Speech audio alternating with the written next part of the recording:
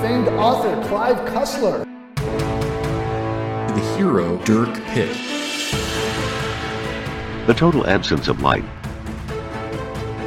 pure absolute black, touching the various and familiar protrusions until his probing fingers reach their goal.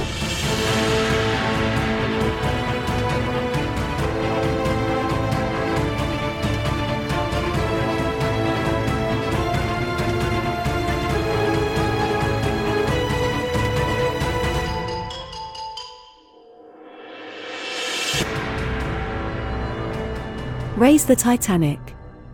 Episode 4. Fuck Alaska and Hawaii. The new normal is you're in a weird spot. Yes. That was actually my amusing story for this episode, is a different fire-related story. The building next to my office blew up on Tuesday. What? How did a gas explosion? Or they're pretty sure. Terrorism? Did you get terrorism? They're pretty sure it was a gas leak. It blew out all the windows in all the adjacent buildings. I'm like one building over from the buildings that got the windows blown out. So technically our building is fine, and the firemen let us go in and get our laptops and then leave so we could work from home. Okay, that's very reasonable. Yeah, the old Greek restaurant just exploded Tuesday morning.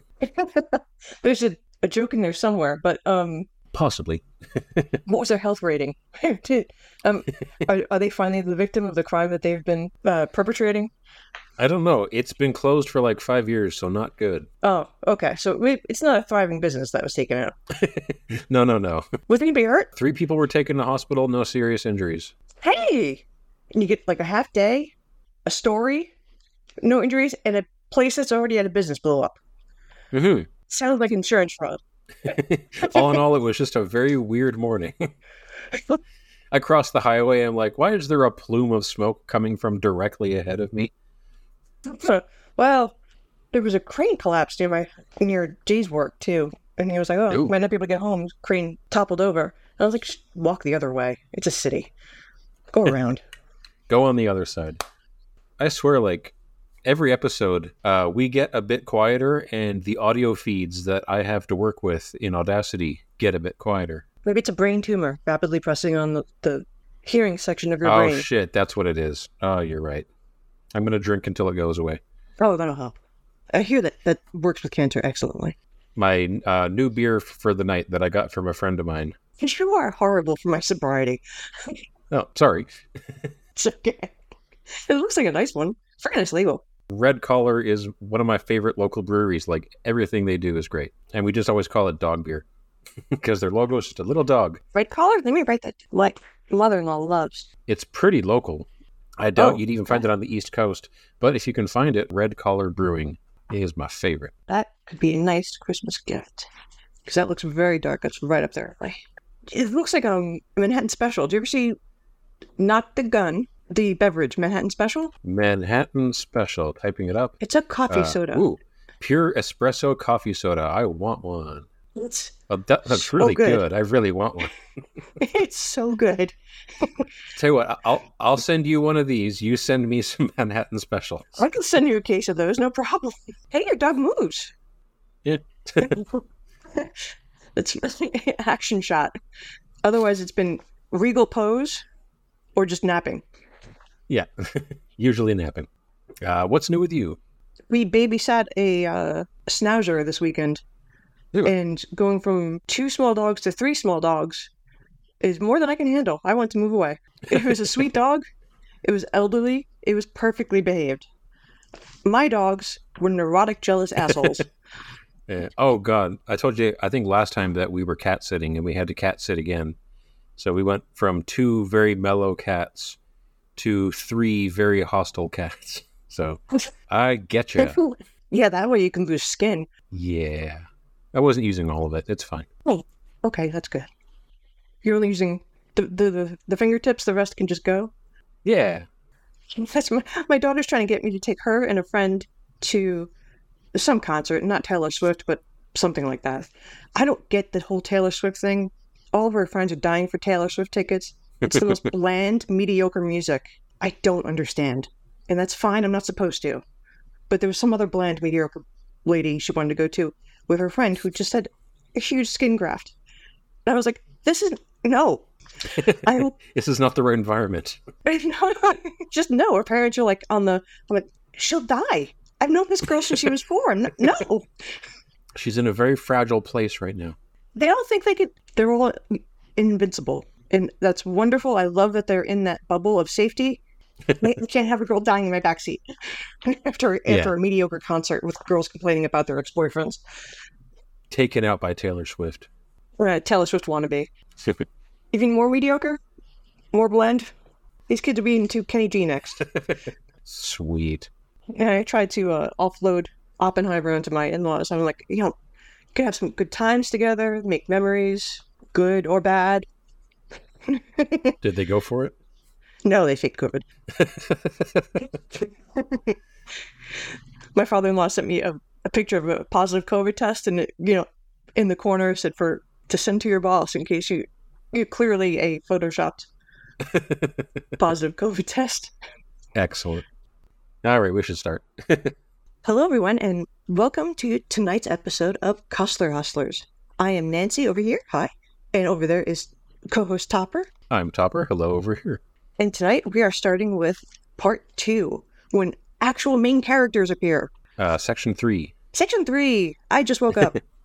Section 3, The Black Abyss. Chapter 23. I figure if my math is right, we'll get up to the end of 29. That felt like a good narrative stopping point to me. But I thought you would be super happy for the beginning of Chapter 3, because you've been talking about this for the last 2 months. Take it away. Well, Chapter 23, we finally get Al back. Al is sweaty. There is never a time where Clive doesn't do this character dirt. Pitt sweeps in like James Bond every time. Lightning thunders behind him. He's punctuated by God himself.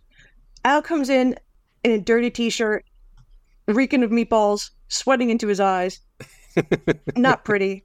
Every time, we're just reminded he's not pretty. Yes. But he's in a submersible. There's also a few jabs at his girlfriend in this chapter, too. Although that might just be because it's boys will be boys, and there are 7 Numa engineers in a research sub in the bottom of the Atlantic. Yes, so... I need you to answer me a question, because I only have the audiobook. Okay. Is this submarine actually called the Sappho 1, Sappho? Yes. Okay, I just wanted to make sure. Yes. So it's a bunch of men in the lesbian submarine. Oh, that seems very unconsensual. I don't know why they had to number it. Sappho was fine. The Sappho 1. You start naming the sequels. You don't name the original. If it works, they'll make more. If it doesn't work, then, So there's 7 guys in something that smells like a tube sock, because it's 7 guys in a tube, and they've been there for days, and they're deep underwater. And they find an unusual shape after insulting each other's girlfriends. One of them mentioned their mood was flat or something to that effect, and then they said no, just Al's girlfriend's chest is flat, which is just so. She's not even there to defend herself. It could have just been an angle. But Al says that's okay because her dad is one of the major East Coast liquor distributors. Don't forget, he drinks. I appreciate the hustle, but come on, dude. They all drink. But at least we'll get to that. In this, they do establish that Al knows what he's doing. Like, he operates sensitive electronics while he's on the submarine, and he understands what's going on. So they establish he's technically savvy. So he's one of those dirtball guys that you can always call upon to fix shit at the last possible minute. You got to have that in a sidekick. Sure. We had a television repairman guy growing up who did that. He was always like that kind of guy, and he traded penguins illegally as well. That's a weird way to phrase that. He lived with his mom. He was a real catch. I'll take your word for that. But he lived with his mom? Yes. You'll have to trust me on that one. Anyway, what do they find? They find a funnel, or they think it's a funnel, and they get closer, and there's a lot of... Clive has been having a lot of rapid-fire chapters up until this point, but right now in this part 3, he feels comfortable. He's starting to slow down a little bit. Yeah. And he's getting really into his adjectives. I feel like he dropped a quaalude. I have some notes that we're no longer in a thriller. We're back to being in a Clive Cussler book. It really slows down a couple of times here. He put on his fuzzy slippers. He's basking in this story now. He's all of his words, all of his techno-babble, which isn't really babble. That's unfair. But he's going to nerd out about naval history here. Oh, yes. But they find a funnel, and then it turns out it's a tuba-like instrument, and then it gets closer, and it's a cornet. Yes. And they have it on a claw. So this is like an underwater, a deep-sea claw machine that they're wrangling this tuba-like instrument with. So the highest stakes claw machine ever. Because they know if they miss it, they'll never find it again in the dark underwater at the bottom of the ocean, because they only found it because there is the tiniest possible ping on the magnetometer. Yes, the brass in the instrument set it off because of some ferrous metal on the mouthpiece, which nobody asked, Clive. Nobody asked how they found it. You didn't. We got it. They found the cornet. Speed of plot, we believe you. You don't have to put in the metal detecting stuff. I just realized how fast we're bouncing forward. They don't find the cornet until chapter 24. Chapter 23 is all just establishing 7 men in a submarine on the bottom of the ocean, and it goes into a flashback when they're meeting with Sandecker 3 months ago, and then it flash forwards again after like a flashback parlor scene, and we establish that they've been on the submarine for 50 days, 7 weeks at the bottom of the ocean. It's got to smell wonderful. And all I could think of is what happened to submarines in that time. Because they have the phrase, why would an aircraft company know about designing a deep-sea submersible? Which is hilarious after the whole undersea explosion. Oh, yes. Carbon fiber. I would be most upset to find out that it leaks at 14,000 feet. There's a lot of great lines that are just absolutely horrible. Prescient? I loved reading it. Oh, that was awesome. He'd be really upset. And then somebody clarified, real terrified, more like it. Yeah. There's also some mention that at the last possible minute, they were moved off of their mission to the Grand Banks just south of Newfoundland, and they don't know why. They don't know why, but they must know why, because it's happened so many times at this point. Oh, God, yeah. Al's got to be like, great, this is going to end in a concussion. I'll be dragging my friend bloodied through some country. I'm going to get assassinated again, aren't I? More CTE, possibly cracked rib. It always happens when they're ambivalent about a mission. If it's not life and death, we just don't care. And when it is life and death, they're not going to give you the details until it's almost too late, which sounds like the U.S. government. So on the one hand, those 2 chapters were really long and involved. They play it for like life and death action when they're trying to grab that cornet. But on the other hand, all they do in these 2 chapters is find a cornet. Yes. You sum it up. They found a trumpet in the bottom of the ocean. The end. They did. They're very excited about it. It was harrowing getting it on board. Many, many words were devoted to the underwater claw machine action. They went left, they went right. They're sweating, their hands are shaking. The clasp of the claw closed. I'm making the closing motion with my hands like a claw machine. They got no teddy bear. But eventually they got the cornet. From there, one guy was in marching band, and now he's a nerd on a boat. Who'd have thunk? But he was able to identify it as a cornet and not a tuba or a violin or a piano. That'd be great finding a piano down there. Well, there's probably more than one. And then we get to the chapter 24. 24 is just the cornet. Oh, okay. 25 is we are back on the Tin Goose from Iceberg. All right, yes. Dirk Pitt has finally officially arrived in this book. He's not framed by Mother Nature, and weather's taken out of it, but he's back with Seagroom. He lands in Washington in the Ford Trimotor that saved the day at the end of Iceberg. Bought it for a song.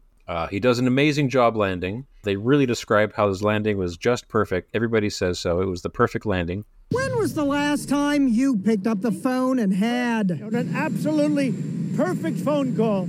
I hear every time that happens, you get an ovation at the airport. It's like bowling 300. People cheer. Oh, perfect. Nobody died. He taxis to a Numa hangar, and there's a frantic little man waiting for him. Yes, the frantic little man is Seagroom, and he's there to eat crow, but not really. He doesn't even make mention of pissing Dirk Pitt off in the past. He doesn't mention Dirk Pitt respects God doing the exclamation points. Yeah. And Dirk's like, yeah. Dirk actually thinks, yeah, like, good job. Like, that was in the past. Let's not dwell. You're here for a reason. We're men, after all. And he, like, completely psychoanalyzes him. And, of course, he's right, because he's Dirk and he has gut knowledge. But Seagram has an auspicious proposal. The fate of the nation hangs on his cooperation. How could Dirk say no? Because we get like the 4th, 5th, and 6th time that they say, raise the Titanic. Raise the Titanic. Raise the Titanic. Raise the Titanic. You're keeping count of every time they say the title. I've lost track. I'm keeping count of sexy secretaries, but we don't really get any in this section. Oh, no. Oh, no, wait, we do. Vogel has one. That's right. Wow, it must have just washed over me, like internal misogyny. It was one paragraph at the end of chapter 26. Oh, I took notes on that one. That's yeah. Very meticulous note-taking for your secretary countdown. Seagram hops up into the airplane because that's a lot more dynamic than having Dirk get out, I guess. And they have a talk about finding the Titanic. And Dirk finally raises the point, like, it's impossible. The technical requirements, the cost, the legal battles. And Seagram is like, we have 200 scientists working on the technical aspect. The costs will all be funded by shady government agencies. And under maritime law, finders keepers. So the French can stay out of this. Yes, and when Dirk presses about like where the money would be coming from, he's told, don't worry, just come up with a number. And he comes up with an astronomical number. Oh yeah, later on, he says, I think 250 million. And Seagram's like, let's call it 500 million. Have fun. Yeah. It's like when you take kids to an ice cream parlor. Which was a wild number in the 70s. And you like, get all the toppings you want. Sprinkles and gummy worms. Go bananas. Bananas on top. And the kid explodes. Both ways. And always have paper towels in your cars, parents. Always. And the line I liked is, Dirk's still not convinced. He's like, nah, this is stupid. Until Dirk says, you don't think I can do it, do you? And Seagram says, frankly, no. And then Dirk's like, all right, I'm going to find it just to prove to you that I can find it. Like, as soon as he's told he can't do it, he has to do it. Which is the temperament of an irrational child, or a psychopath if you're a grown man. Well, I was going to say, I've got a story about my wife like that, but now I don't want to tell it. No, you cannot. Okay, so years ago when my wife was starting out in college, now that we were settled, I was making okay money, she could go back to college. And she was talking with one of the counselors there and how she wanted to go into the forestry program. And the counselor just says, are you sure you want to go into forestry? It's a little bit, and then just looks my wife like head to toe to head and goes, physical. And my wife is like, okay, first of all, fuck you. Second of all, I'm going to get straight A's. And she did. Good for her. What a powerhouse. Yeah. You don't tell my wife she can't do something. Like somebody told her online she couldn't fix our dryer. She fixed our dryer immediately afterwards. Oh, yes. Yes, so she did. There is a sort of personality who doesn't like being told no in a very specific way. Within the realm of possibility, the professor didn't say, this program is tough, you'll have to amputate your leg. Because she would have been like, no, that's crazy. Yeah, that's too far. Or this course is very tough, you have to steal a shingle from the Imperial Palace in China. Like, no, that's impossible. Yeah. This is... The walled city of China is gone. We cannot go back in time and steal the shingle. This is more specifically somebody saying, like, I doubt your competency to do this. And some people just get their back up and they're like, oh, fuck you. Normally, I would say, yeah, but it's basically, go hunt Bigfoot. Bring me back his pelts. Oh, yeah. No, I don't think he can do it. Dirk is being given something ludicrously impossible. Yeah. So I guess there's some difference there. Go to Loch Ness, find Nessie, skin her alive, make some boots. Boom. I don't think you can do it, Dirk. And Dirk's like, no, you're a fucking asshole. It doesn't make sense. I'm going to find the Loch Ness. There better be it just occurred to me, there better be an undersea monster in one of these, like in one of these Dirk Pitt novels, even if it's just like, they make it a running gag, like, oh, there's a sea monster down here. And they're like, oh, it turns out the sea monster was just like a submarine with eyes painted on it. But like at the very end of the book, they see the sea monster and they like wave at it and it swims off or something. There better be a sea monster in one of these. I want Clive Cussler to have gone crazy and put a sea monster in. I told you, during the pandemic, I wanted to mess with my kids a little bit because I was going nuts because they were being homeschooled. So I told them I don't believe in fish anymore, only sea creatures.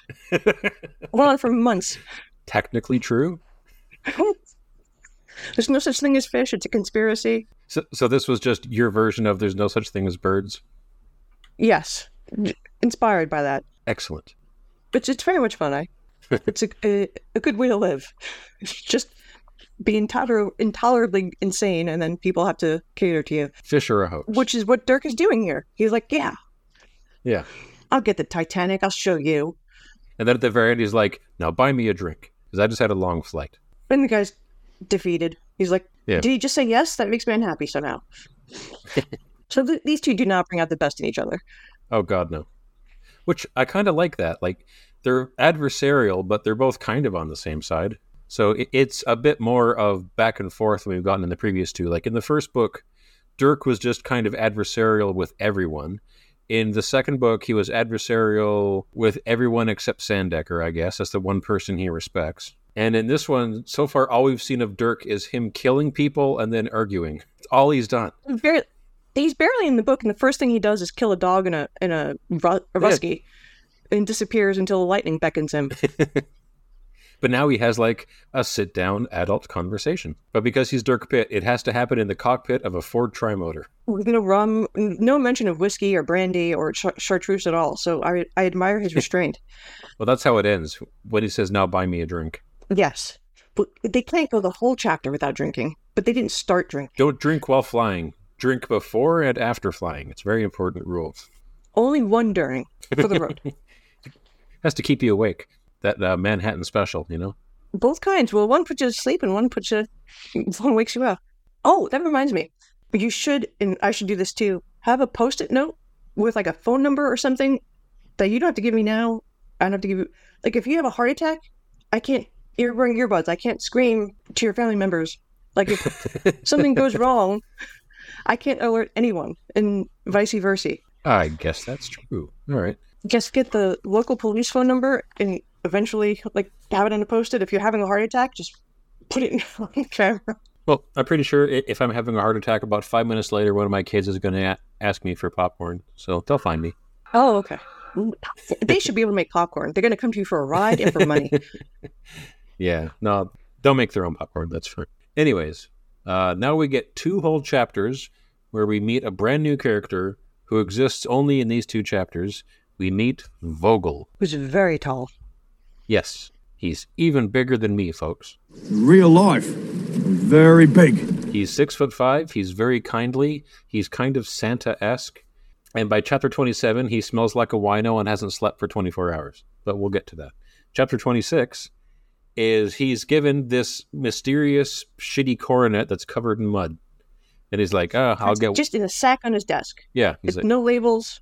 I'll get one of my techs to handle this.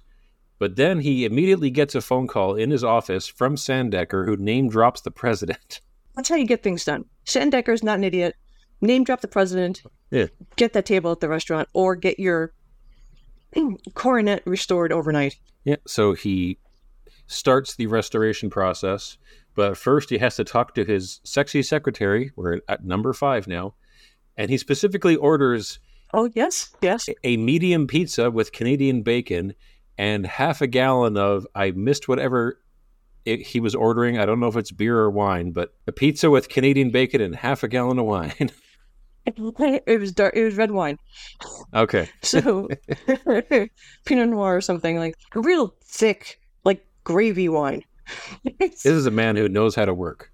This is a wine you have when you're sitting on at a wooden table with a king. Like this wine is meant for stew. Like for men. It's manly. You're going to be ossified after a tablespoon wine. So he gets really prepared to work with this historical artifact by getting completely soused. One of the only 2 kinds of wine I like, because I don't really like wine, and red wine always had a weird smell that made me like not like it. But I like light, fruity, sparkling wines that I can have a whole bunch of. And I like the wine equivalent of Guinness that you can stand a spoon up in. I imagine this to be that kind of wine, and also like a lot of velvet was around while he was drinking it. Well, yeah. No reason. It wasn't in the show. It wasn't in the notes, but we can assume of the time, there must have been a lot of fabric, and it goes without saying, it's 1987. Everyone's hair was poofy. And then we time skip forward to chapter 27. It's the next morning, and a Vogel who has not slept is rushed in to meet Sandecker. Yes, he looks like 20 miles of bad road. Yes. His very nice suit is wrinkled, and we're led to believe he had all the wine. I don't know how he's functioning, but he's very excited. And Rudy Gunn and Dirk Pitt are there. And he brings forth the artifact. Yes. And he shows, they can't believe it. They were like, this is not what we gave you yesterday. Sandecker is like, I have no time for games. What are you doing, man? And he goes, no, this is the thing you took from the ocean and gave to me yesterday. This is it restored. And it's very elaborate. It's in perfect condition. Extremely perfect. More perfect than is reasonable. Yeah. And it's got rolling waves on it. And it is from the Titanic. They can prove it because it was stamped by the manufacturer, which was Boozy Hawks, in London in October of 1911. And it was engraved, and it was presented to Graham Farley by the grateful management of the White Star Line. And this musical instrument restorer knew the name and double-checked it anyway to be certain. So he made a late-night call with a historian and confirmed that the man who owned the coronet and the coronet went down on the Titanic, the only White Star vessel to be in transport on the dates indicated. It did. Because the journal, there was earlier a journal referenced in last episode that was dropped off. So we know about the dates that this the shipment was packed up on a boat of some kind. The journal of Brewster, the miner. Yes. So we know the dates. He packed it up, and because of the White Star reference, he narrowed it down. So they're sure the unobtainium can only be in the Titanic. And by unobtainium, I mean Byzanium. And it was here that, I don't know if it hits differently in the book as opposed to the audiobook, but every time somebody says the Titanic, there is this awe and this reverence, and everybody freaks out whenever anybody mentions the Titanic. And I have to assume that these revelations hit a lot harder in 1976, because where we are now in 2023, we've had a Titanic movie. We've got pictures of the Titanic. It's busted into a few pieces. There have been memes made on it. There's that whole "if Titanic was made by J.J. Abrams or Jerry Bruckheimer" video. People don't care about the Titanic anymore where we are now. But in 76, everybody's acting like they found Jesus wearing Nikes. Like, everyone loses their mind at the word Titanic. It's interesting. That I can get on board with, because everything was so fucking boring. It was the 80s. It wasn't even the 80s when this book came out. This book was 1976. Yes, he's projecting into the future. He doesn't even know how wonderfully kitschy the 80s will be. He's still in his timeline of nothing is happening. Just but there is nothing discord in the Middle East. Nothing more mysterious and nothing cooler than the Titanic in 1976, which is kind of neat, just to read everybody freaking out about it. Something they wouldn't think about day to day, but if it came up, if there was a National Geographic special about it, and in the same vein, a special about Bigfoot or Nessie, or any episode of Unsolved Mysteries, people were captivated by that. The unknown. I think once they found out where it was, and once the world can see it, the mystery evaporated some.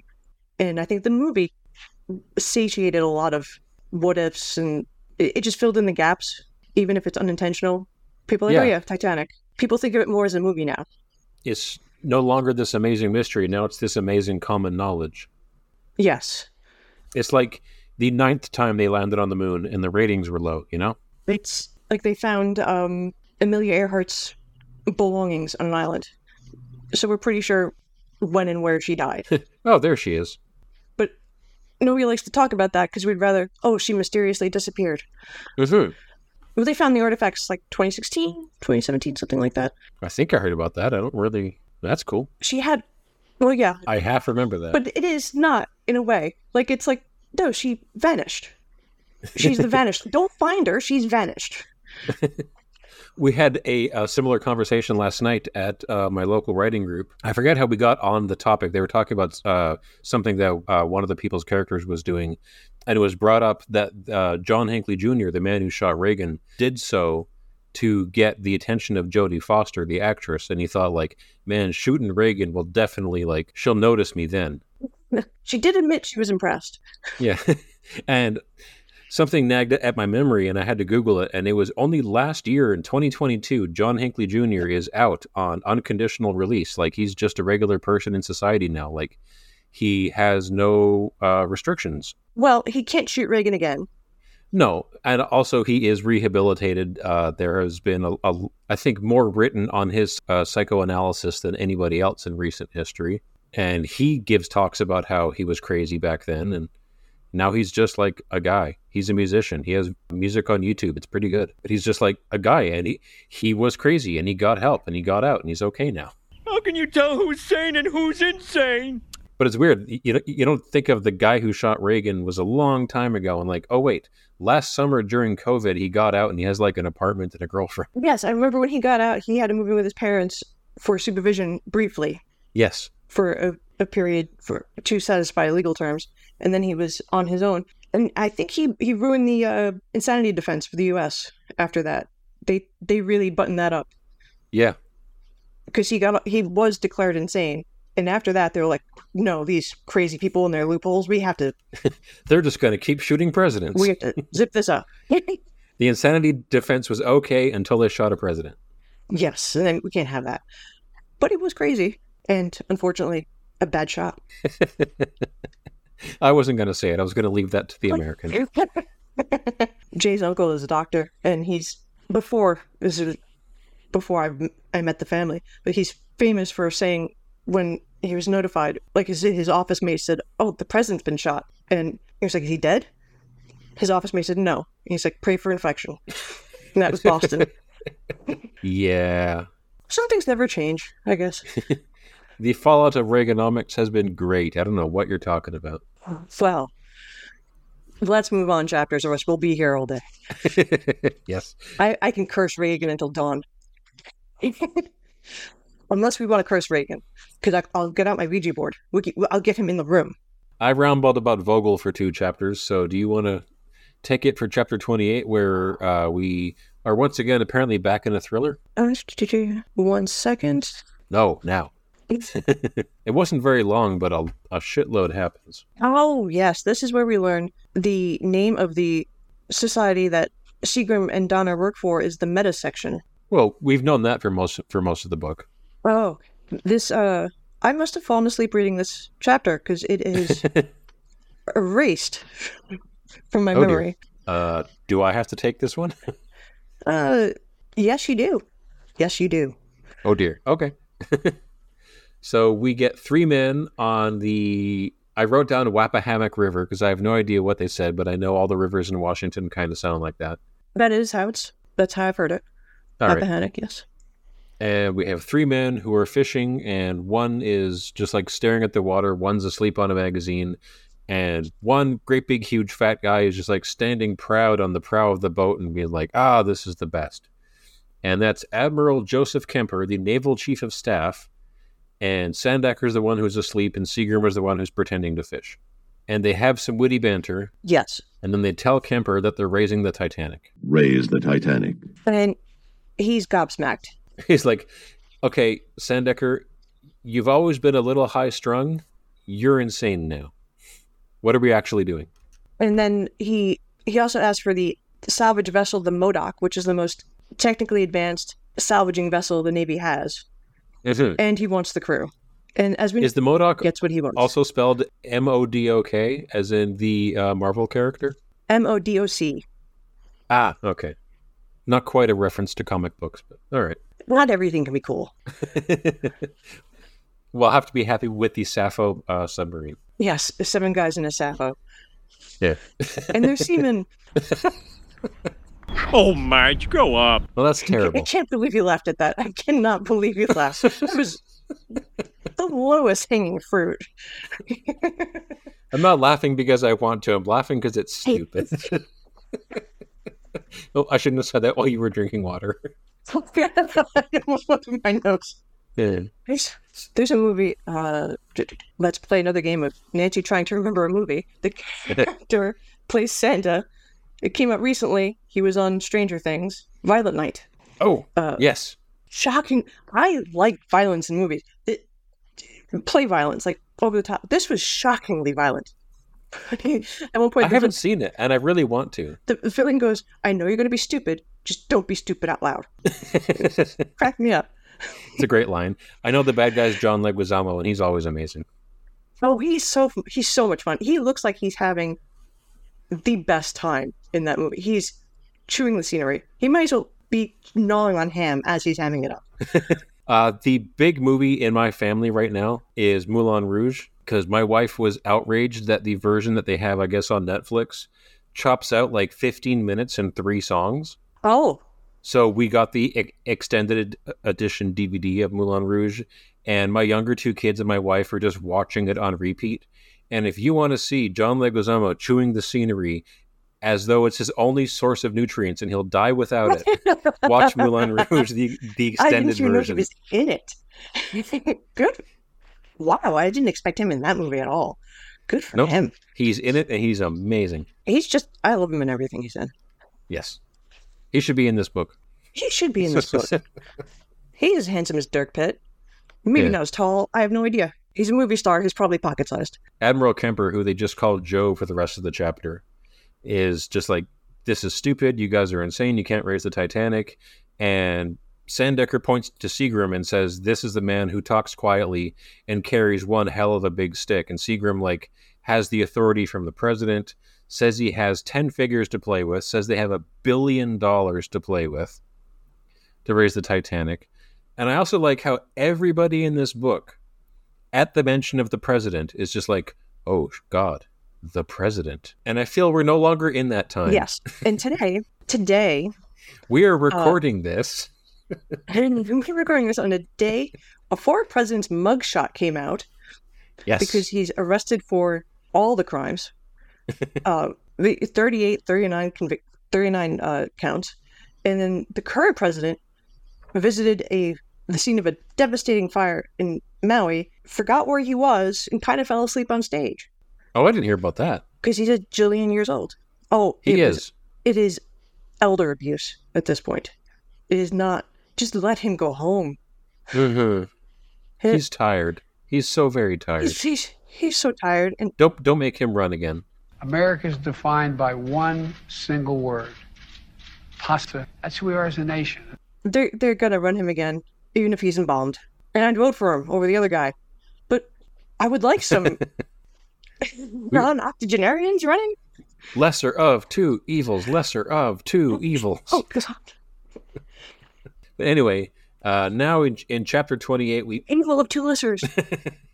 Now in chapter 28, we finally get what the hell the Sicilian project is. It's a missile defense system. They want to use the Byzanium to create a missile shield. Yes. It emits a broad fan of sound waves that self-amplify as they travel through the atmosphere, so the further away it gets, the stronger it gets, until it creates like an impenetrable 100 miles wide shield that no missile can pass through up in the atmosphere.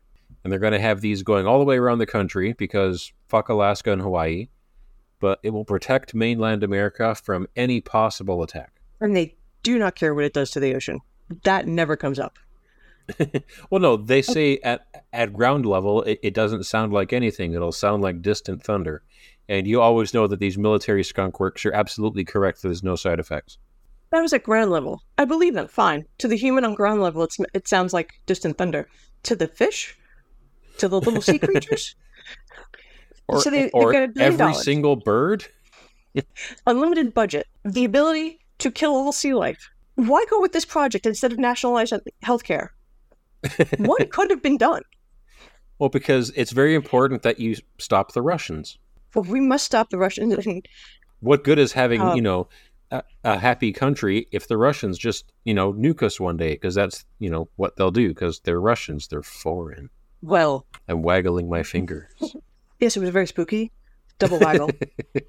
The tracks with 1980s America. Clive got this right. He is a futurist.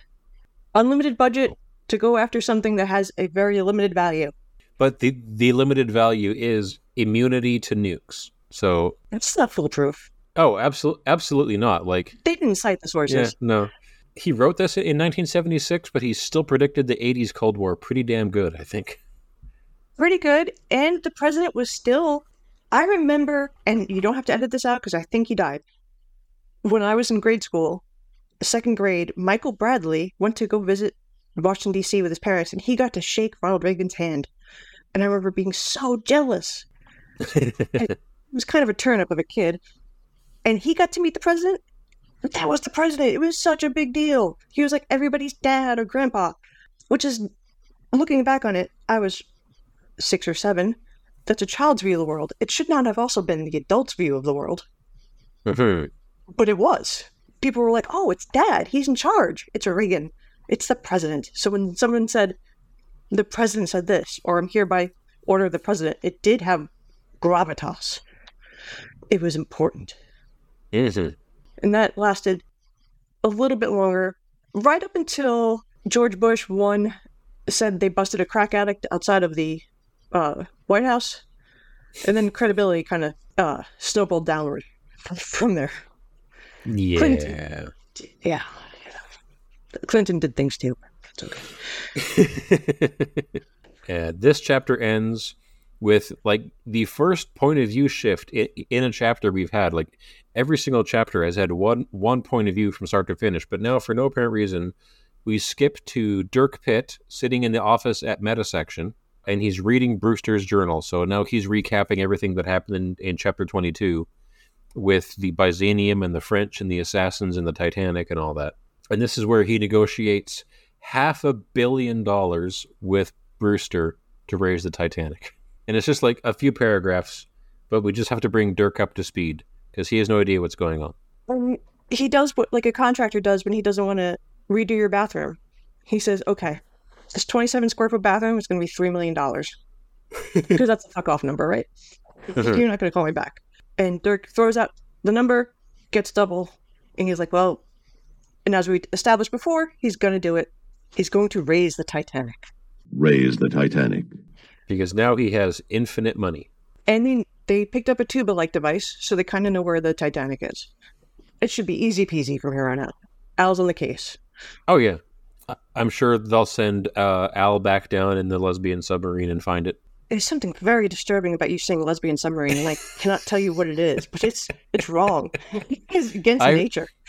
I have to end this episode with the Engelbert Humperdinck song "Lesbian Seagull" now. Engelbert Humperdinck. Okay, that's a song from that guy. That's the only song of his I know. Probable. It was really big in the early days of the internet when 1 million people realized, oh wait, there's a guy called What, and he has a song called What? So for a brief period on the early internet days, everybody had that MP3. I did not. That missed me. I must have been taking a nap. But wow, Engelbert Humperdinck, that's a name I haven't heard of forever. And he wrote, this is new. This is like me seeing the double rainbow. This is news. I'm so happy. I'll see how much of the song I can use without paying royalties. We're checking for Engelbert Humperdinck. All right. And I was hoping we would end on chapter 29, which is short, but there's a lot of good stuff in it. Yes. They find out that the Soviets know the codename Sicilian Defense, and they are pissed off. We have the president who is meeting with Warren Nicholson, the director of the CIA, and Collins, his Russian advisor. And at first they're angry that they, don't know what the Sicilian project is, but they're more concerned that they found out about it through the KGB, through their spies in the KGB. They heard about the Sicilian project. Yes, and that is concerning for the president. It didn't go through the normal channels. And then the president seems to turn on the Sandecker plot. Yeah. He seems to be going with the CIA guys. I'm not entirely sure what's going on here. So the CIA guys, they want to feed a bit of information to Russian naval intelligence, who's investigating the Sicilian project. And if they take the bait, then we own their intelligence gathering service. I don't see how that... And I don't know how they do that. But now we have the... That sentence is doing a lot of work without any questioning. Yes. I just have written down, how. And the president feels like he's backstabbing his Meta Section friends, and he's like shrinking into his chair, and he feels bad, but he agrees to get Seagram and Brewster to write a report, and the CIA will arrange to have it delivered to the KGB. And the president withers into his chair and says if they're found out, they'll be branded as traitors. And like, what? Why is any of this happening? And for no reason at all, half of Guatemala dies. Because that's what Haiti's politics is. And now backstabbing for no reason. Yes. Like, there's not even a profit motive here. They're not going to make money off of this. They're going to feed information to the Russians about their only defense against the Russians. Why? For what purpose? And what will this Cussler do? loves details. He will tell you the color of a hydrofoil that the assassins are about to be exploded on. We don't need to know that. It's about to be exploded. It could just be the boat that explodes. But he will tell us the serial number on the engine. For this chapter, no details. Yes. How they do it, why? No details for you. We just have to get more backstabbing. We have to get more intrigue. And like now we've established that the Americans have spies in the Russian intelligence. And earlier on with Prevlov, we established that the Russians had spies in American intelligence.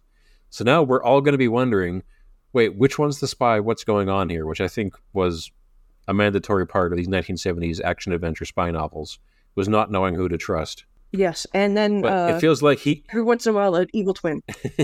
He saved all of that up for this chapter, and it really just kind of comes out of nowhere. And he ends it abruptly, and you get no more details. You have to go into chapter 30 without knowing why the president withered into his chair. Is it just because he's not sending vaccines to some impoverished country? Because Pfizer says, no, don't do that? Possibly. But no, he's got feelings. Yeah. He's caught in his fifis right now. He's got feelings, but he's going to ignore them while drinking brandy. Honestly, that shows restraint. It's not straight vodka. It's very presidential. Vodka? What are you, a Russian? Everclear. Moonshine. No one drinks Russian in this book. No one drinks vodka in this book. If you love America, you drink moonshine. Straight. I've had a very large beer tonight. I can't get my words out. The Russians almost coup guy, the guy that was exploded in his plane this week. Oh, yes. God, Alex what's his name? Spigny? All I know is I've seen so many memes about that. Yevgeny Prigozhin. Prigozhin, yes. There's a comedian named Lori Kamar on Twitter, which is now X, which is so dumb. I know who that is, yeah. She said, the Jackie and Laurie wow, show. I didn't know planes could fall out of windows. Oh, I saw that tweet. That was good. And perfect. It was so perfect. My first thought when I heard that he died in a plane crash, because I was also thinking pushed out of a window, my first thought was that episode from the very first season of Family Guy where it just has Peter on an airplane and he's just like staring at the emergency escape hatch handle on the airplane, and he's just like, he's thinking, and then he pulls the handle and just gets sucked out. And then there's a really long shot of like, you're in the sky, the airplane's flying overhead, and then Peter just falls by just going, and that scene makes me laugh every time. And I saw somebody tweet that and I was like, yes, somebody else out there gets me. There's a twin somewhere separated at birth that made that.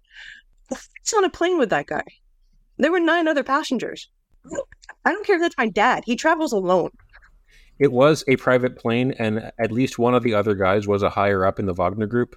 So who knows how many innocent people were on board, but yeah, everyone's pretty sure that that was Putin saying, you know, here's what you get for backstabbing me. And the president from this book should remember what happens when you backstab him. Time will tell. Yeah. You don't backstab Dirk and get away with it. I bet Dirk punches out the president. That seems like something Dirk would do. Well, the president has been established as a lech, so he's got enough street cred to punch him. So he's not the perfect president that everyone is awed by in the books. And when the hush comes over them, oh, the president, angels sing, that kind of thing. He doesn't seem to be affected by that. No. We're finally finding his weaknesses, and it's doing whatever the CIA says. That's that also tracks for American presidents. Yeah. I bet they have dirt on him. Oh yeah, probably. I'm trying to let you go now because I'm so tired. I'm going to pass out. Okay, yeah. I'm going to let you go. Okay. Have a great night. Enjoy the rest of your very dark beer there. Oh, no, it's all gone. I'm going to bed now. Woo. Oh, okay. It's early, though, isn't it? Like 8? What time is it?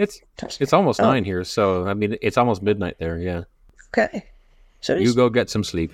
You too. Good night. Good night.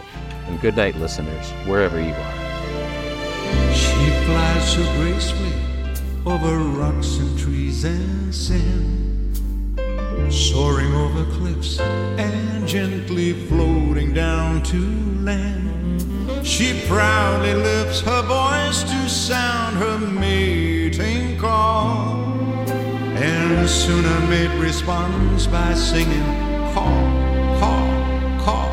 Come with me, lesbian seagull, settle down and rest with me. Fly with me, lesbian seagull,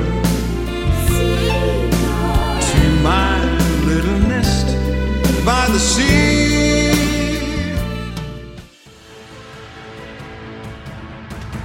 This has been Cussler Hustlers. Your hosts have been Topper and Nancy. Find us on Twitter and Instagram at Cussler Hustlers.